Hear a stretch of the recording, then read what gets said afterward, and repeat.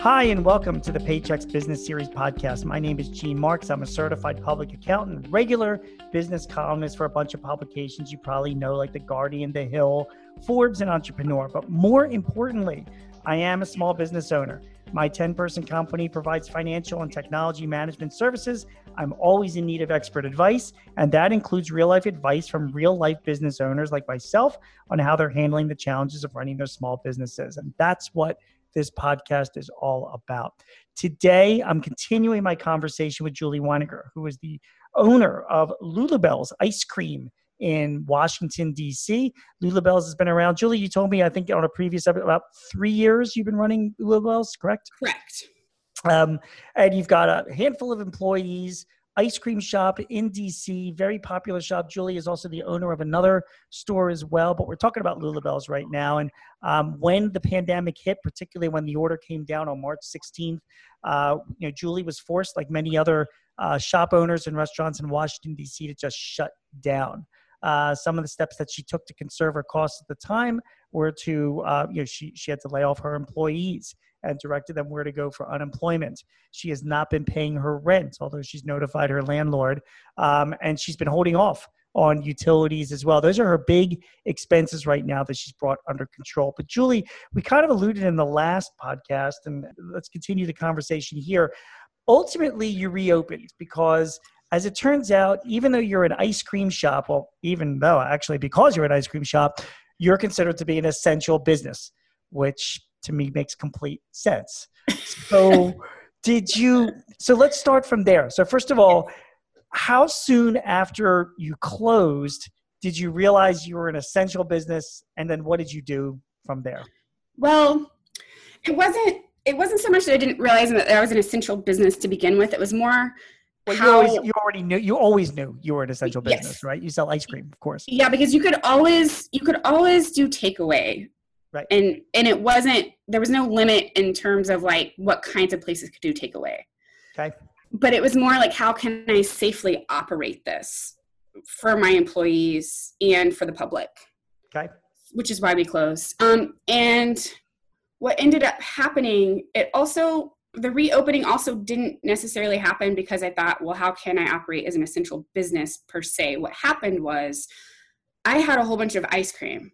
Ice cream can stay fairly good in a freezer for a while, but I didn't know how long this was going to go on.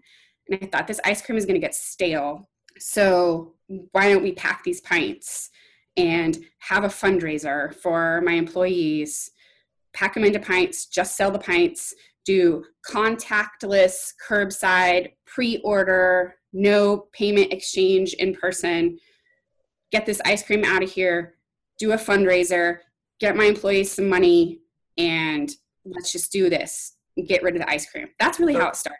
So I was just trying to get rid of my ice cream. That's awesome, of course. Yeah. It's for those of you that didn't hear our previous podcast with Julie. I mean, Julie took specific actions to direct her employees where to go for unemployment resources because you knew, Julie, that the unemployment situation was going to be a mess in your state, and the quicker that they got on it, the better. Yeah, and I knew, so that same day, the 16th, I processed their payroll for I had money, right, to pay them for their previous hours worked. So they got all of the money that for any hours that they worked previously to March 16th, I processed that payroll that day so that they would have that money. And I knew going forward, like the next 2 weeks, if I didn't have any money, that there was no way that I could have run a payroll. Sure, of course. From now. So how long after this then did you decide to do this fundraiser for your employees? We did it that following Saturday. Wow. Basically. So we put the link up.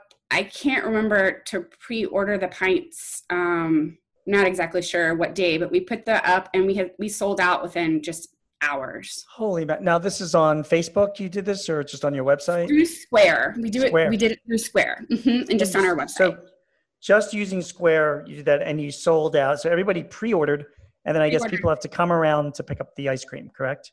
Yes, correct.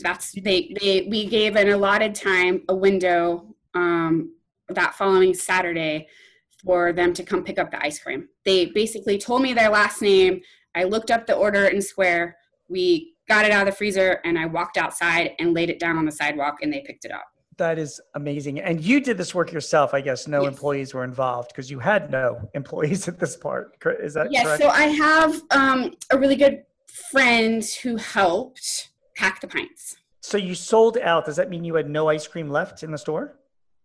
Mostly, yes. We had no ice cream left. We actually ran out of pint cups. So I had a little bit left over because we just didn't have anything to pack it in.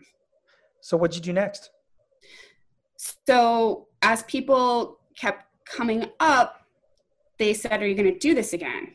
And I thought, well, I'll see if I can. We don't make our ice cream. We get it from a small batch ice cream maker out of Baltimore.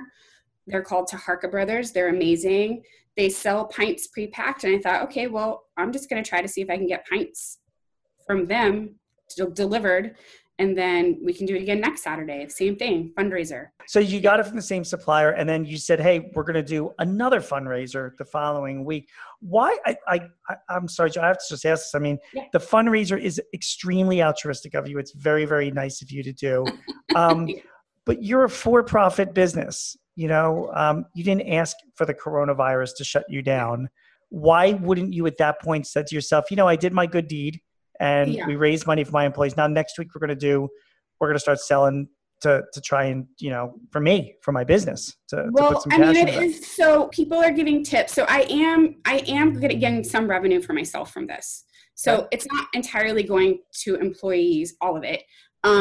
One, so there is some revenue coming in for me. And then two, everybody wanted it.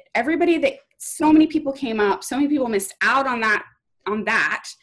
And then so many people came up wanting more. They thought, okay, well, I'm going to try to do this again. Also, I feel, even as a business owner, whether it's right or not for my business, I feel a true responsibility for my employees as much as I possibly can. Sure. Some of them are very young. Some of them have a family. And I thought that they also didn't ask for this.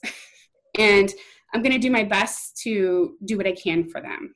That is, it's extremely admirable. And that's awesome stuff.